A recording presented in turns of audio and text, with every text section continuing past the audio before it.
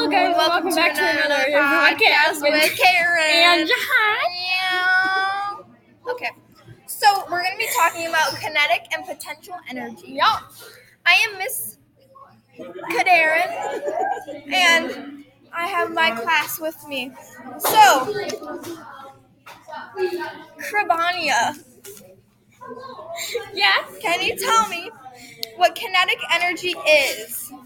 So basically, kinetic energy it's known as energy of motion, Yes, correct. and it could change into other forms of energy. All right, Mesopotamia. Yes. Yes, Darren. Can you give me examples of what kinetic energy might be, like while you're being active? Sure. Basically, if you're swinging a bat, that's kinetic energy. Or if you're sliding down a hill on a sled. Correct, because it is moving. Or if you're falling on a deck of cards. Yes, because we all do that. Okay. So potential energy. I'm gonna explain. Actually, I'm gonna I explain. don't know, Miss Karen.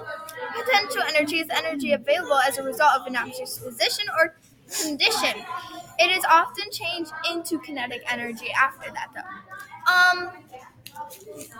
Nepal, can you give me some examples of potential energy? Sure. For example, remember how we talked about swinging a baseball bat? Yeah. That is, holding a baseball bat would be potential. Yeah. Or laying down on the sofa. Or if you're standing on a deck of cards, being ready to fall. If you're standing at the top of a hill. Yeah, that's super good. Okay, we just have a couple more things.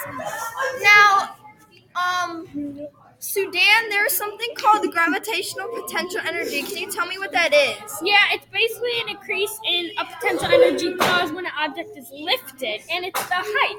Yeah, it's the highest potential if you have a roller coaster and it's going a bunch. And then you have sound energy, thermal energy, but we're going to get into that later. Bye. That was another podcast with Karen and Jahan.